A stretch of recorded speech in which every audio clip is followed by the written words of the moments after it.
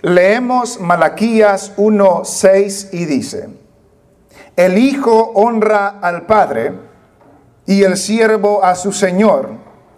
Si pues soy yo padre, ¿dónde está mi honra? Y si soy señor, ¿dónde está mi temor? Dice Jehová de los ejércitos, a vosotros, oh sacerdotes, que menospreciáis mi nombre, y decís: ¿en qué hemos menospreciado tu nombre? En que ofrecéis sobre mi altar pan inmundo. Y dijisteis: ¿en qué te hemos deshonrado? En que pensáis que la mesa de Jehová es despreciable. Versículo 8. Y cuando ofrecéis el animal ciego para el sacrificio, ¿no es malo?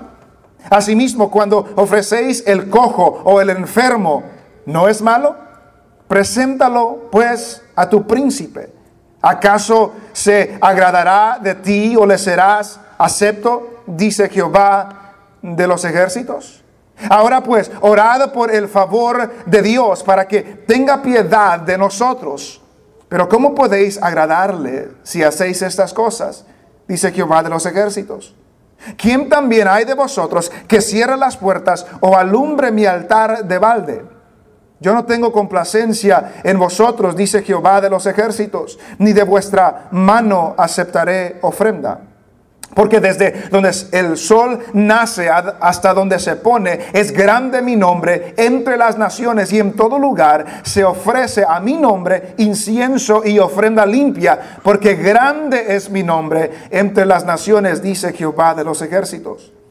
Y vosotros lo habéis profanado cuando decís: inmunda es la mesa de Jehová. Y cuando decís que su alimento es despreciable. Habéis además dicho: oh, qué fastidio es esto. Y me despreciáis, dice Jehová de los ejércitos. Y trajisteis lo hurtado, o cojo, o enfermo, y presentasteis ofrenda. ¿Aceptaré yo eso de vuestra mano? Dice Jehová. Maldito el que engaña, el que teniendo machos en su rebaño promete y sacrifica a Jehová lo dañado. Porque yo soy gran rey, dice Jehová de los ejércitos, y mi nombre es temible entre las naciones. Amén. Pueden sentarse. Para meditar en lo que hemos leído, quiero establecer dos cosas que la Biblia deja en claro. Número uno, la Biblia presenta a Dios como el más grande, como el más incomparable, como el que es inigualable. No se puede comparar. Nadie se iguala a Él, nadie es más grande que Él, nadie es más fuerte que Él, no hay nadie como Él. A tal grado que le dice a los judíos en Isaías: ¿a qué me compararéis?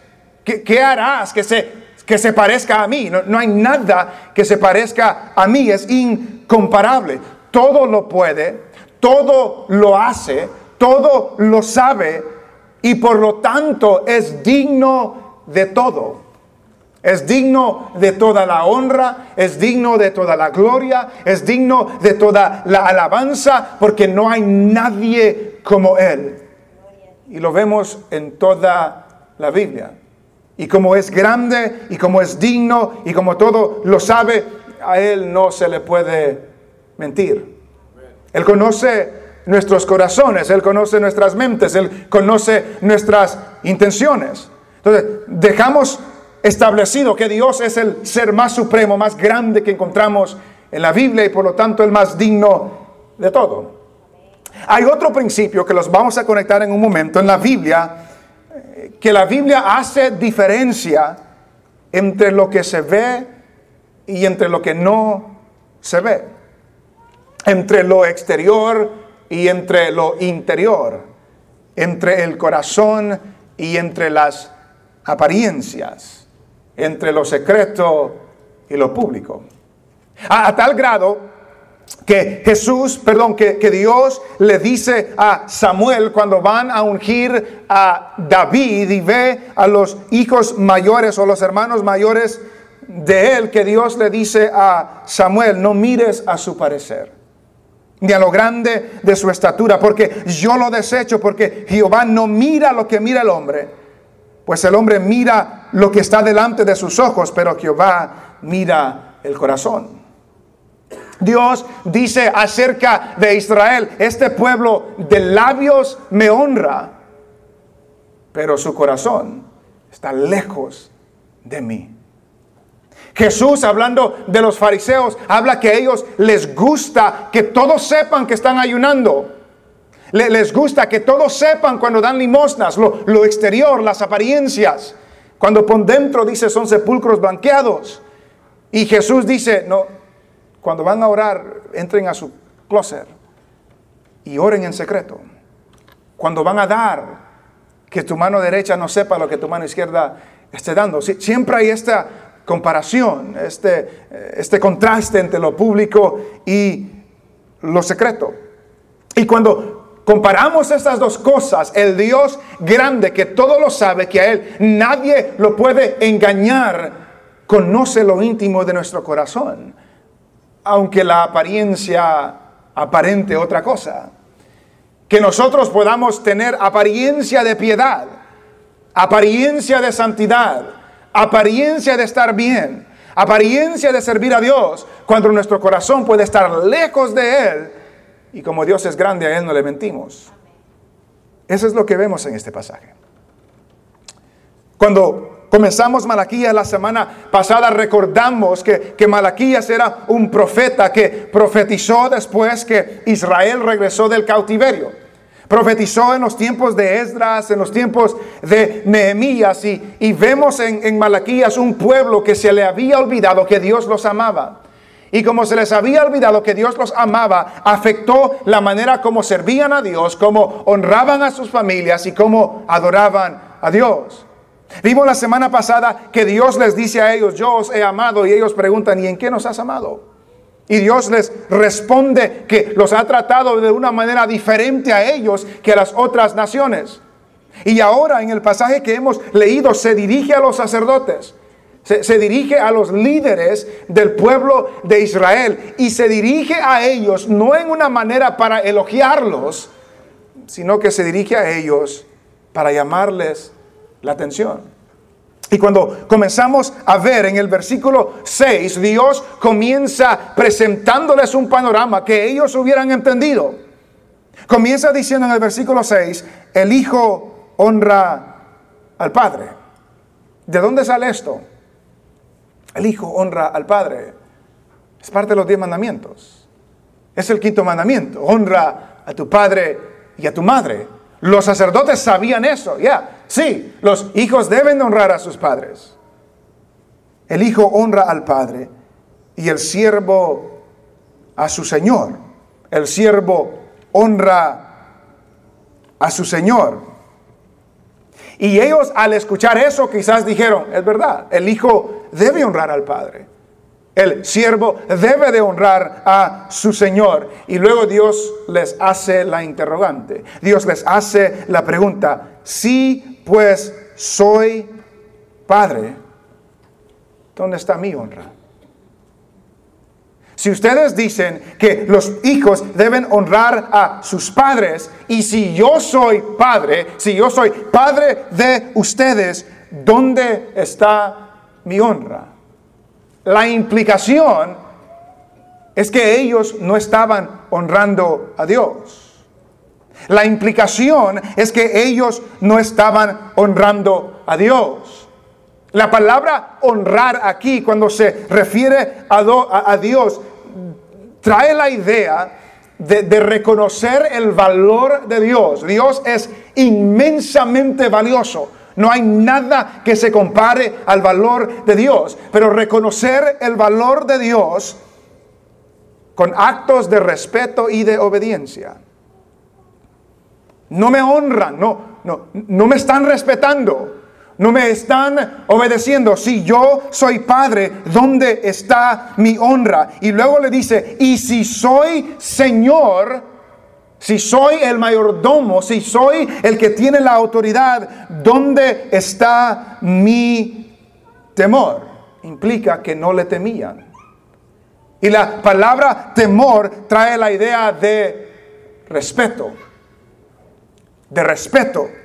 Dice un escritor, temer a Dios no significa aterrorizarse ante Él, sino rendirle el respeto y reverencia que proceden de la obediencia y adoración del pueblo.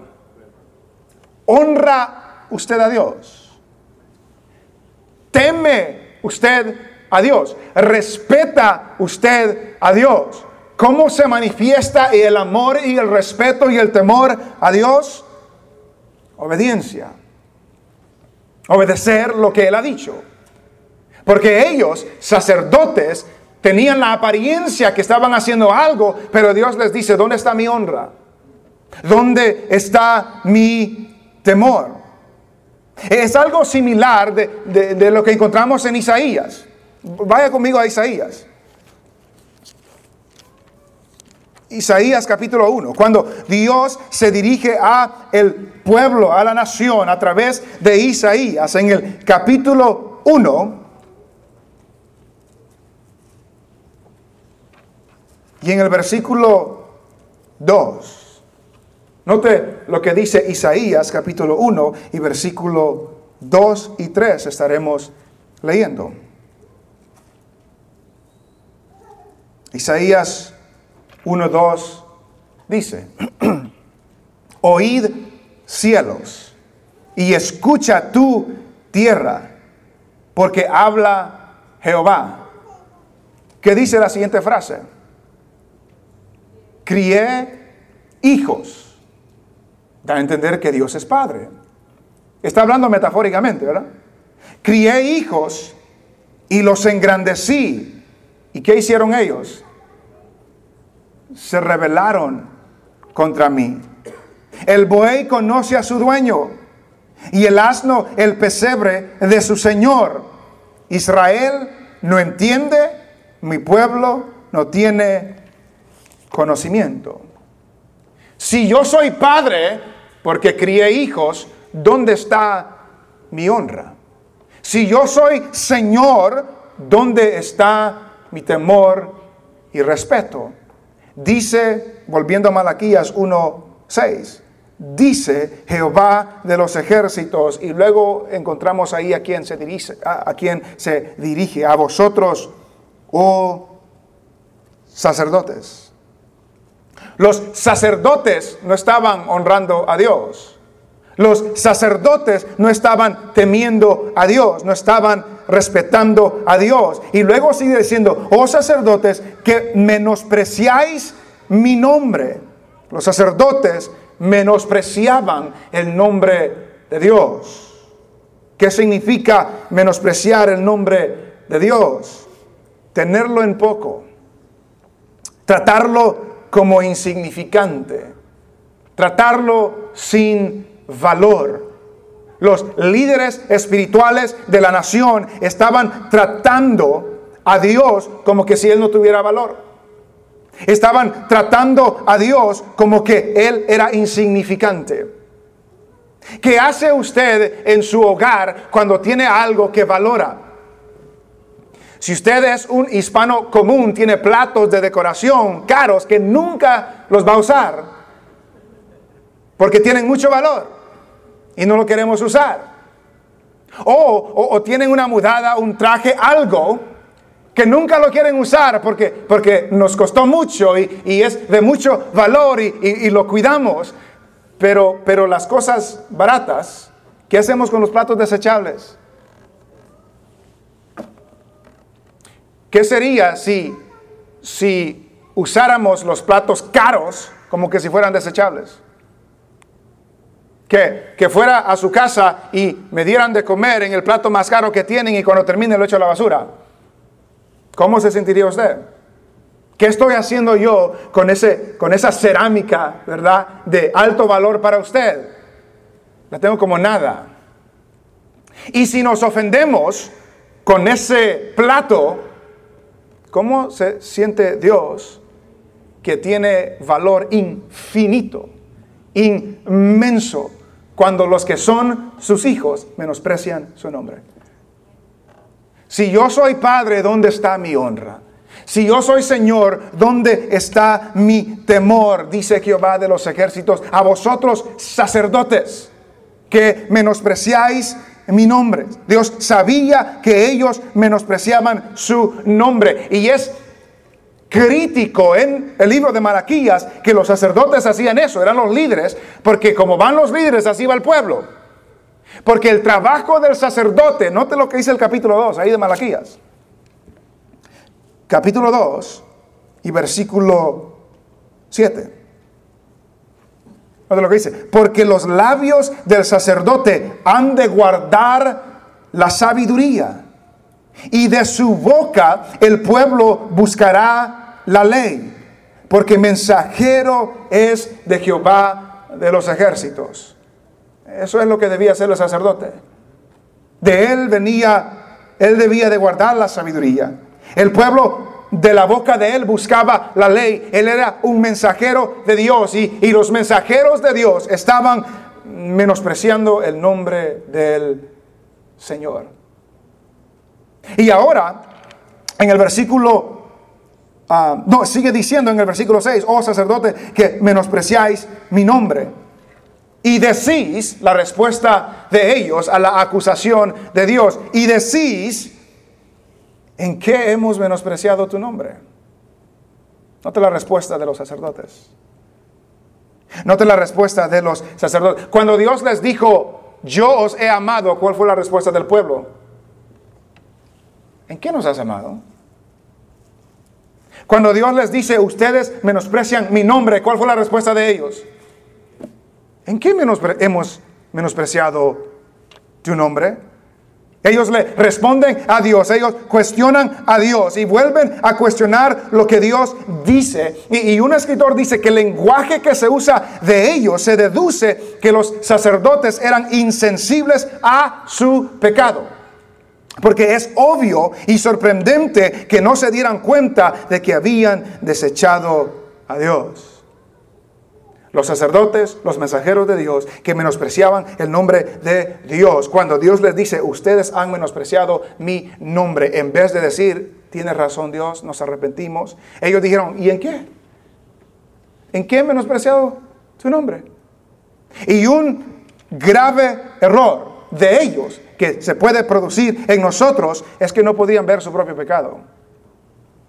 No podían ver su propia maldad, no podían ver su desobediencia. Y es un grave problema cuando tenemos, usted y yo, una actitud de irreverencia, una actitud de falta de respeto a Dios, y lo demostramos con desobediencia, pero no podemos ver nuestros propios errores. Pero no podemos ver nuestro pecado. Pero no podemos ver nuestra falta. Nos llevamos de santos e hijos de Dios, pero demostramos una irreverencia, una falta de respeto al nombre de Dios. Y alguien nos puede decir, le estás fallando a Dios. ¿Y en qué? ¿Y cómo? ¿Y cómo?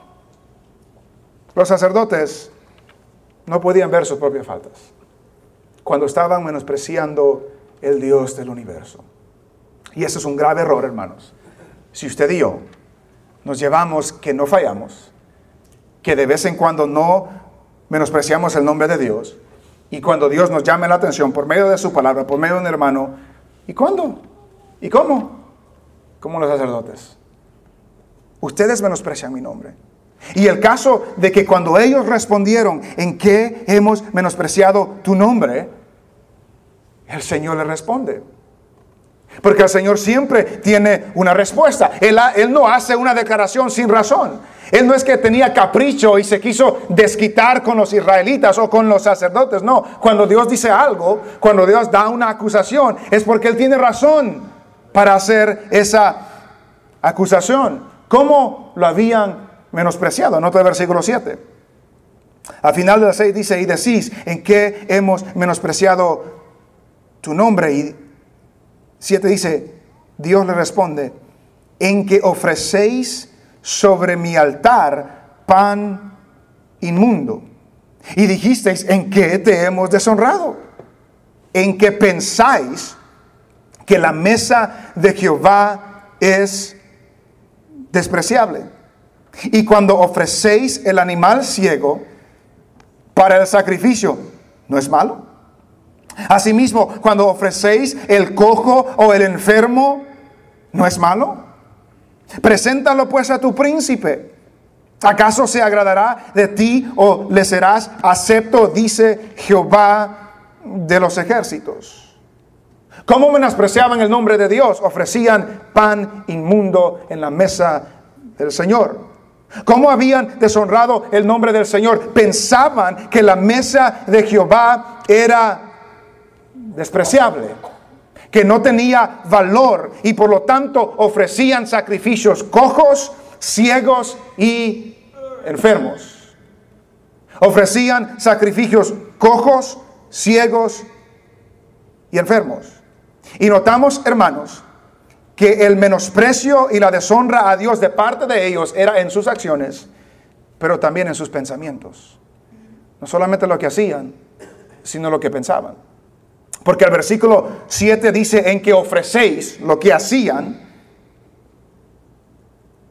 sobre mi altar pan inmundo, y dijisteis, ¿en qué te hemos deshonrado? En que pensáis que la mesa de Jehová es despreciable. No solamente en lo que hacían, sino también en lo que pensaban. Porque lo que hacían todo el mundo lo podía ver, pero lo que pensaban nadie lo podía ver, solo Dios. Pero como Dios es el más grande y Él todo lo sabe y a nadie le engaña, podemos aparentar con lo que hacemos, pero Dios conoce nuestro corazón. Dios conoce nuestra mente. Dios conoce nuestros pensamientos y Dios sabe si lo estamos honrando con lo que le damos o lo que le traemos, o lo estamos deshonrando o estamos menospreciando su nombre. Ofrecían animales ciegos al sacrificio. Ofrecían animales cojos, enfermos. Y eso era contrario a lo que Dios les había mandado. Vaya conmigo a Levítico. Yo sé que usted se sabe Levítico de memoria. Lo ha leído muchas veces. Levítico 22.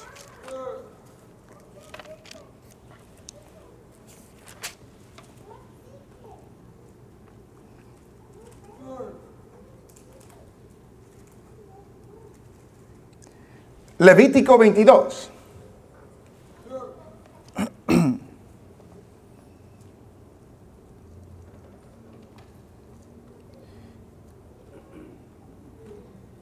Levítico 22, versículo 17. Note lo que Dios le dijo a los sacerdotes, a Aarón y a los sacerdotes de los sacrificios.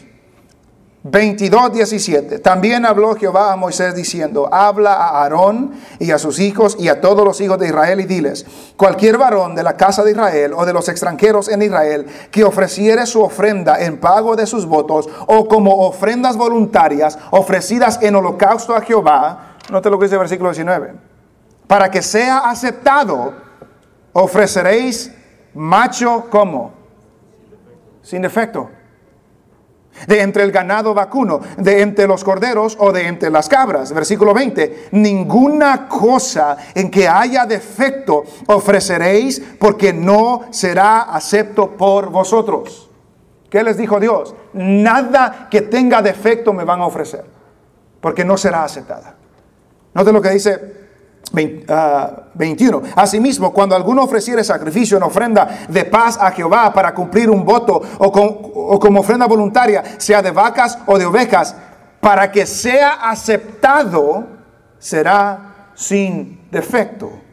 Ciego, perniquebrado, mutilado, verrugoso, sarnoso o roñoso, no ofreceréis estos a Jehová, ni de ellos pondréis ofrenda encendida sobre el altar de Jehová. Buey o carnero que tenga de más o de menos podrás ofrecer por ofrenda voluntaria, pero en pago de devoto no será acepto. Versículo 25.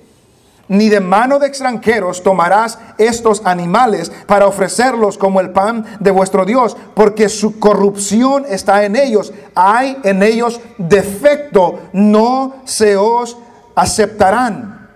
Versículo 29. Y cuando ofreciereis sacrificio de acción de gracias a Jehová, lo sacrificaréis de manera que sea aceptable. Dios les dio las reglas. Van a ser de esta manera, no va a ser de esta manera. Van a ser sin defecto. Si me lo ofrecen con defecto, no los voy a aceptar. No lo voy a hacer. Ya les había dicho. Y cuando llega al tiempo de Malaquías, ¿en qué te hemos menospreciado? ¿En qué te hemos deshonrado? En que me ofrenden sacrificios defectuosos. En que me ofrendes animales que están ciegos. En que me ofrecen animales que están cojos o que están enfermos. Y lo que debemos de extraer de aquí, hermanos, es que Dios establece las reglas por la cual usted y yo nos acercamos a Él. Dios, como es el grande, Él es el Señor, Él establece las reglas por la cual usted y yo nos acercamos a Él. Dios les dijo a ellos, cuando se acerquen a mí, tienen que traer una ofrenda aceptable, que no tenga defecto, que no esté ciego el animal, que no esté dañado el animal, que no tenga estas deficiencias o enfermos, no tenga nada de eso. Él establece las reglas por la cual nosotros nos acercamos a Él. Y el tiempo no ha cambiado hoy.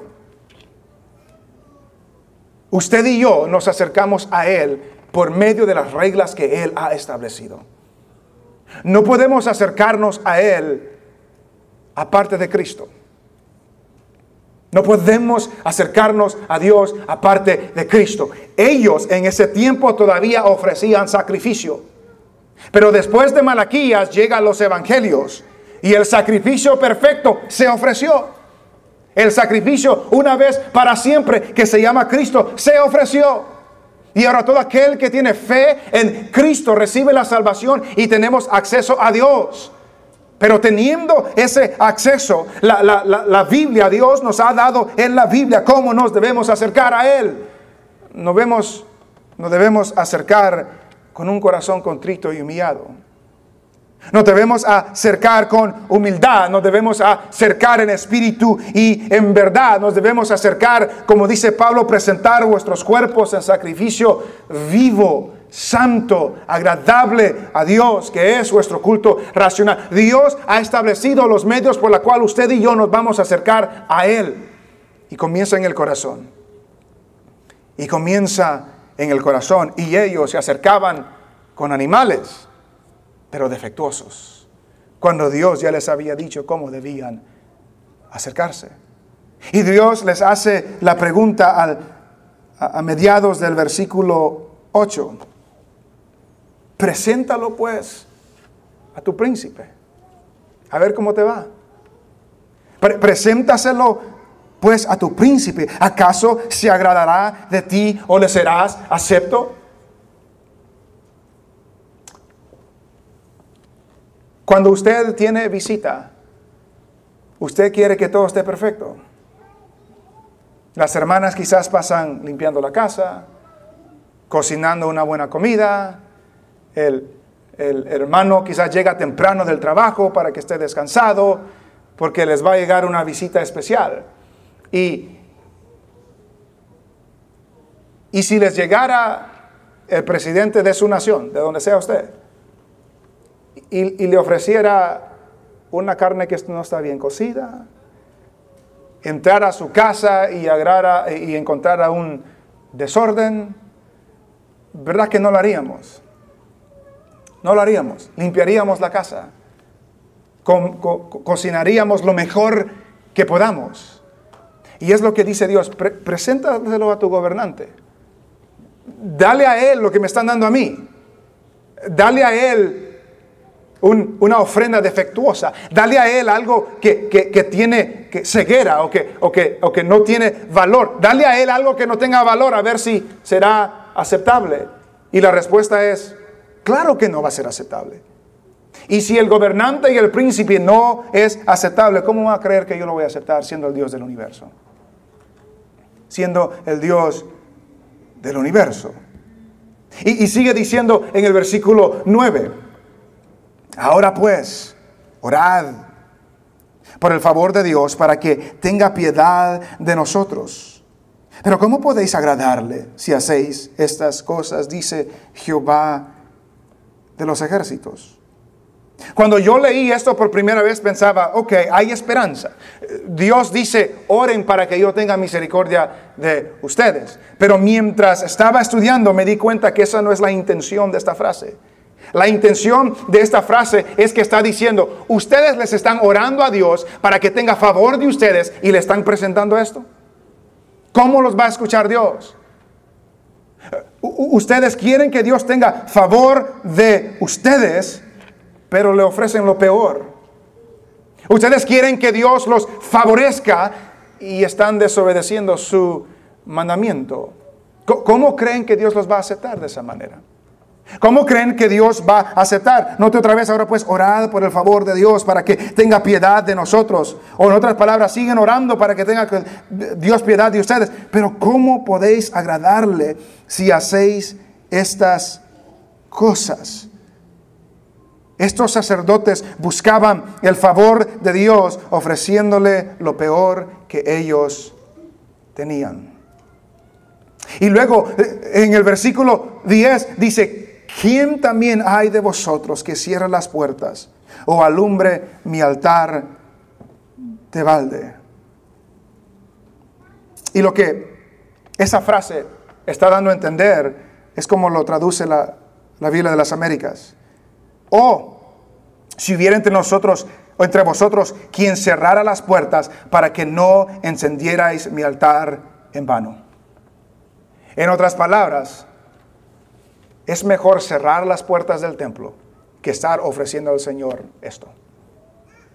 Es mejor de que no le ofrezcan nada si le van a estar ofreciendo esto. Cuando Él ya ha dicho, cuando se presenten delante de mí, se van a presentar con esto y me están dando esto. Y dice Dios, si hubiera alguien mejor que cierre las puertas del templo, en vez de que, para que no me ofrezcan nada, en vez de que me ofrezcan lo defectuoso y lo cojo y lo que no está aceptable. Y luego sigue diciendo, yo no tengo complacencia en vosotros, dice Jehová de los ejércitos, ni de vuestra mano aceptaré ofrenda. Yo no estoy agradecido con ustedes.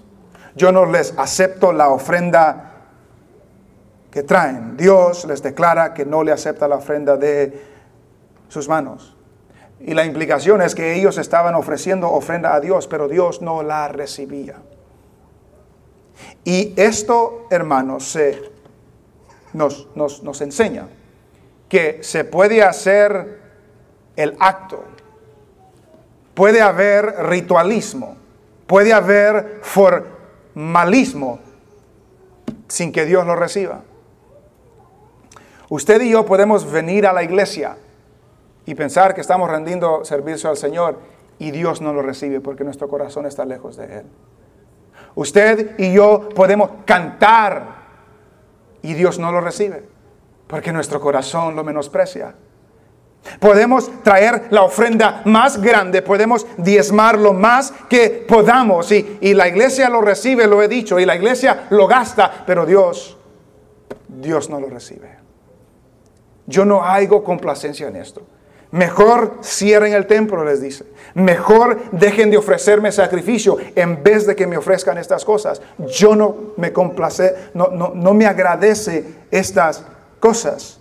Podemos servir en la iglesia y Dios no lo recibe porque nuestro corazón está lejos de Él.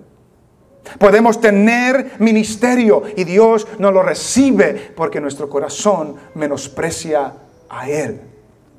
Podemos pasar horas orando, haciendo el ritual, haciendo el formalismo y Dios no lo recibe porque nuestro corazón está lejos de Él. ¿Cómo está nuestro corazón?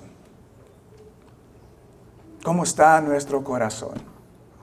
Cuando traemos una ofrenda al Señor de dinero, ¿cómo está nuestro corazón? Cuando venimos a la iglesia, ¿cómo está nuestro corazón? Cuando oramos en el hogar, ¿cómo está nuestro corazón? Porque podemos estar haciendo lo de afuera, la apariencia, para que nos miren, para que se den cuenta que hacemos estas cosas, pero por dentro estamos lejos del Señor. Y hasta cierto punto Dios nos dice hoy, mejor dejen de hacerlo, porque no lo estoy recibiendo. Un escritor dice lo siguiente, que el Señor no depende de las ofrendas o el servicio del ser humano. Dios no depende de eso. Estas son un medio para testificar de la grandeza y exaltar su nombre. Y Él se agrada con alabanza y adoración sincera.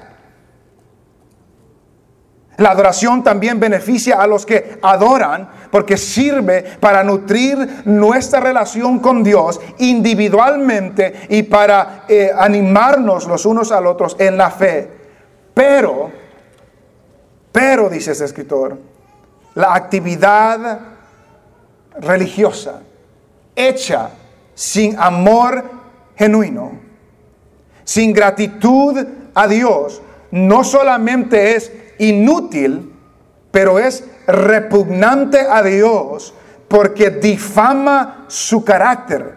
Dios no necesita nuestros presentes o nuestro servicio y su favor no puede ser comprado. No podemos comprar el favor de Dios. Dios no necesita mi ofrenda. Dios no necesita mi servicio. Dios no necesita mi adoración. Él puede hacer que las piedras lo adoren. Dios no me necesita a mí. Yo lo necesito a Él. Yo lo necesito a Él. Y hermanos, usted y yo debemos tener un corazón humilde, humillado delante del Señor, que exalte a Él y presentar nuestras vidas en sacrificio a Dios. A Dios no lo podemos engañar. Él conoce nuestros corazones. Él conoce nuestras vidas. Y en el versículo 11 habla de algo que sucederá en el futuro. Versículo 11 dice, porque desde donde el sol nace hasta donde se pone, en otras palabras, en todo lugar, es grande mi nombre entre las naciones. Y en todo lugar se ofrece o se ofrecerá a mi nombre incienso y ofrenda limpia, porque grande es mi nombre entre las naciones, dice Jehová de los ejércitos. Le dice a Israel, le dice a los sacerdotes que ellos habían recibido la ley, ellos tenían al Dios verdadero, pero como ellos lo menospreciaban, dice, va a venir el día cuando mi nombre no solamente será grande en Israel, mi nombre será grande en toda la tierra.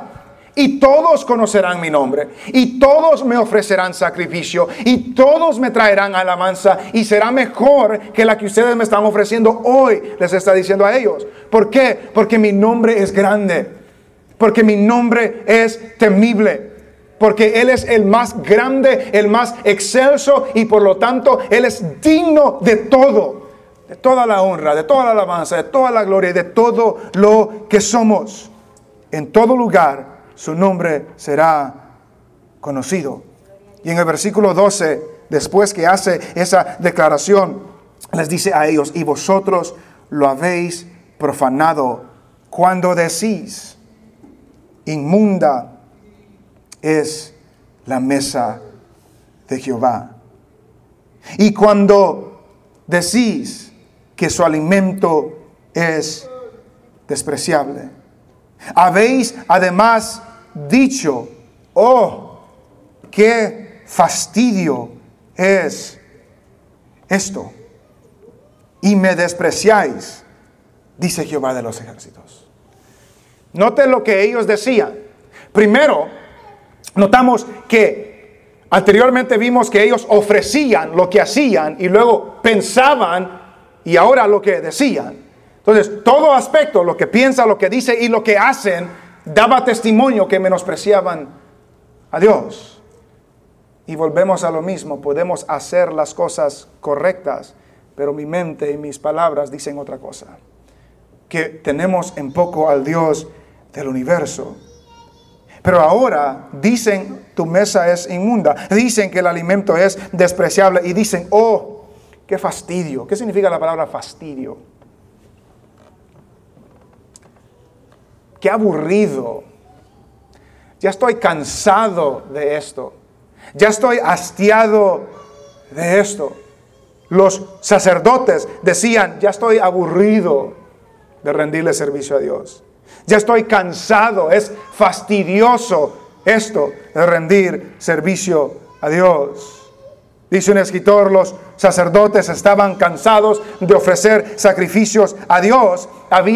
Se había convertido en una carga y por lo tanto Dios se había cansado de ellos también.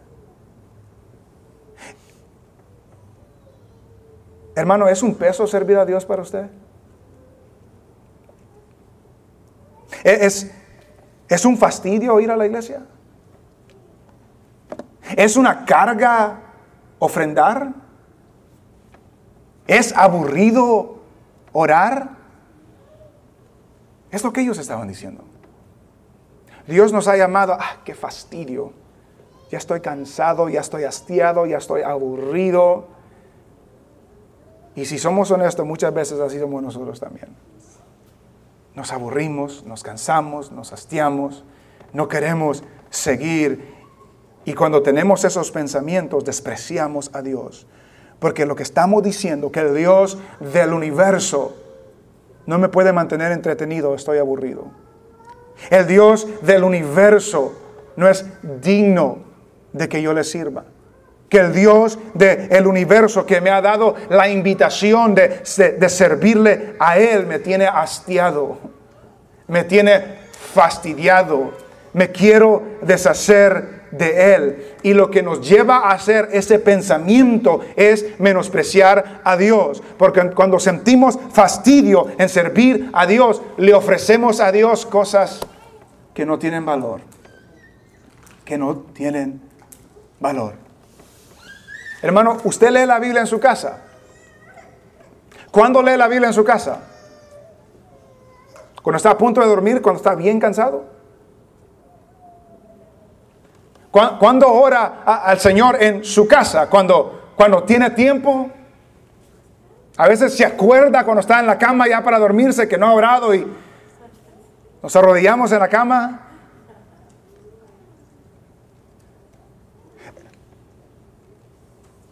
Estamos esperando que el gobierno nos regrese taxas y luego lo gastamos nosotros en todo lo que nosotros queremos. Estamos menospreciando al Señor. Cuando venimos a la iglesia, venimos con la mente alerta, atenta, o venimos distraídos. Estamos menospreciando el nombre del Señor. ¿Preferimos pasar más tiempo en el teléfono que leer la Biblia? Estamos menospreciando el nombre del Señor. ¿Se siente hastiado de esto? ¿Se siente cansado de esto? ¿Siente el peso de servir al Señor? Estamos menospreciando el nombre del Señor.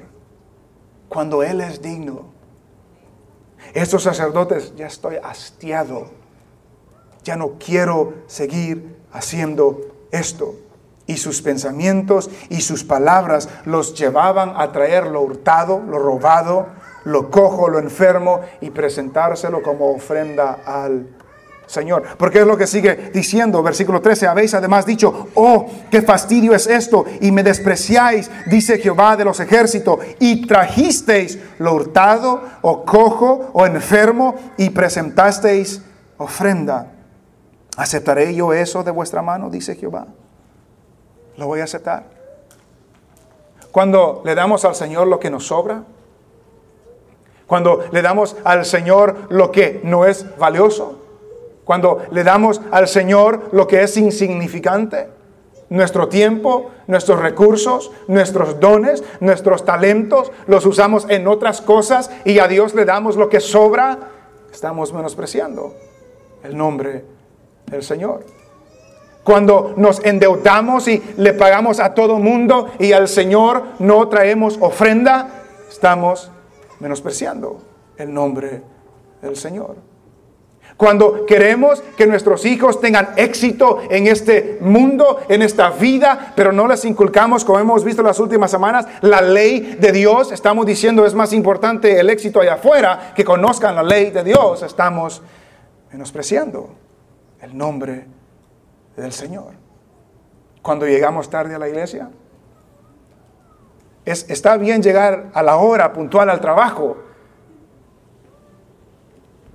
Pero para ir a cantar a Dios, estamos menospreciando el nombre del Señor.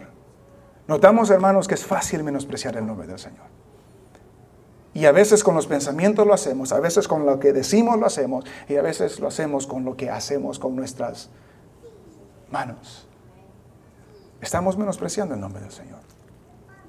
Es fastidioso servir al Señor, y el resultado de todo eso es que Dios no acepta lo que le traemos a Él. Usted puede traer una donación de $5 millones, pero si su corazón está lejos de Dios, no lo acepta el Señor. Nosotros la aceptamos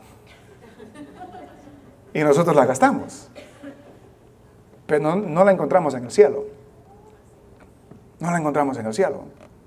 Y no termina allí, porque en el último versículo 14, Dios les dice: maldito el que engaña. Maldito, condenado. Maldito el que engaña. Y no está hablando simplemente el que dice mentiras, no es eso. Maldito el que engaña, el que teniendo muchos en su rebaño promete y sacrifica a Jehová lo dañado. Maldito el que engaña, el que le promete a Dios algo, pero le da otra cosa. Y eso de promesa no es obligación, es voluntario. El que le promete a Dios algo, pero ya cuando es tiempo de cumplir en su promesa, le trae otra cosa. Tengo, dice ahí, el que teniendo machos en su rebaño, tengo un animal macho sin defecto que se lo prometía al Señor, pero le voy a dar este que tiene defecto. Dice Dios: maldito. Maldito esa persona, el que promete, el que no tiene obligación de hacerlo, pero lo hace. Y hermanos, yo no me atrevo a decir maldito es usted si hizo esto, porque no tengo autoridad de decir esto, pero ¿cuántas veces usted ha estado en un apuro y le ha prometido algo al Señor? Y ya cuando sale el apuro, le da la mitad de lo que le prometió. ¿Cuántas veces, y a muchas personas que han venido a este país, le han pedido al Señor que los permita llegar, y cuando lleguen le van a servir y van a hacer esto y van a hacer aquello, y llegan aquí y se olvidan de Dios? ¿Cuántas veces hemos tenido una enfermedad en la familia? Le pedimos a Dios: Dios, si haces el milagro, yo te voy a servir. Y Dios hace el milagro y se pierden. Hace algunos años en nuestra familia tuvimos un caso extraordinario donde un familiar de nosotros tuvo una enfermedad grave, estaba al borde de la muerte, le abrieron el cerebro para hacerle una operación, y todo el mundo de la familia orando y ayunando y pidiendo, y ahora, porque ya pasó el problema, ya pasó el apuro. Y el Señor dice: no, el que me promete algo, tiene que cumplirlo. Es mejor no prometer que prometer y no cumplir. Es mejor cerrar las puertas del templo, dice Dios, en vez que me estén ofreciendo estos sacrificios defectuosos. Cierren las puertas. Yo no lo acepto, de nada le sirve. Maldito el que promete y sacrifica a Jehová lo dañado. ¿Por qué? Porque yo soy gran rey. Porque yo soy gran rey. No hay otro como Dios. No hay otro como Dios. Y por lo tanto, Él es digno que le demos todo lo que nosotros tenemos. Todos nuestros esfuerzos, toda nuestra vida, todo lo que somos. Él es digno, hermanos. Y cuando se lo damos a la mitad, estamos menospreciando su nombre. Y cuando le ofrecemos un medio canto, estamos menospreciando su nombre. Y no es tanto que cante más, no, cambie su corazón. Porque de nada sirve que cante más, pero su corazón está lejos de Dios. No, Dios nos manda a venir a Él contritos y humillados, arrepentidos, pidiendo misericordia, pidiendo clemencia, pidiendo perdón, que nuestra vida sea un sacrificio al Señor. ¿Por qué? Porque Él es gran Rey. No hay nadie como Él. Porque yo soy gran Rey, dice Jehová de los ejércitos, y mi nombre es temible entre las naciones. Yo soy gran Rey. No hay nadie que se iguale a mí. Y si a su gobernante no les dan eso sin valor, ¿por qué me lo dan a mí? ¿Por qué me lo dan a mí? Hermano, estamos honrando al Señor con nuestra vida. Le estamos dando al Señor todo lo que somos, todo lo que tenemos. Dios sabe, hermanos, lo que le ha dado a usted. En cuanto a finanzas, en cuanto a talentos, en cuanto a dones, en cuanto a habilidades, Dios sabe por qué Él se lo dio. Dios se lo dio. Y cuando usted dice, yo no puedo hacer algo, es porque no puede o porque no quiere. Porque Dios le dio las habilidades. Y cuando ofrenda a Dios, le da lo poquito que puede, lo que le resta, lo que le sobra, o lo que ya tiene apartado para el Señor, por la bendición que Él le ha dado. Y cuando tenemos hijos, se los damos al Señor para que Él haga con ellos lo que Él quiera, o los queremos nosotros, y que hagan lo que nosotros queremos, porque nosotros sabemos mejor que Dios. No lo decimos, pero a veces con nuestras acciones es lo que estamos diciendo. Menospreciamos a Dios, no confiamos en Él. Los sacerdotes, cuando les llamaban la atención, ¿y cuándo te menospreciamos? ¿Y cuándo te deshonramos? No seamos así, hermanos. Que cuando la Biblia nos confronta que no estamos haciendo lo que Él quiere que hagamos, no pongamos peros. Reconozcamos y arrepintámonos y cambiemos nuestros caminos. Y lo que le demos a Dios, lo que le ofrezquemos a Dios, que sea de un corazón humilde, un corazón sincero, no por obligación, no por apariencias, no para aparentar, no para que los demás digan que somos buenos o santos o buenos siervos. No, ¿de qué me sirve? Con tal que el Señor nos diga, venid buen siervo. Venid, buen siervo, en lo poco me hiciste fiel. Dios sabe lo que le ha dado. Y un día daremos cuenta de lo que Él nos ha dado. Un día daremos cuentas. No le demos a Dios nada a medias, a la mitad. Él es digno de todo. Él es digno de todo.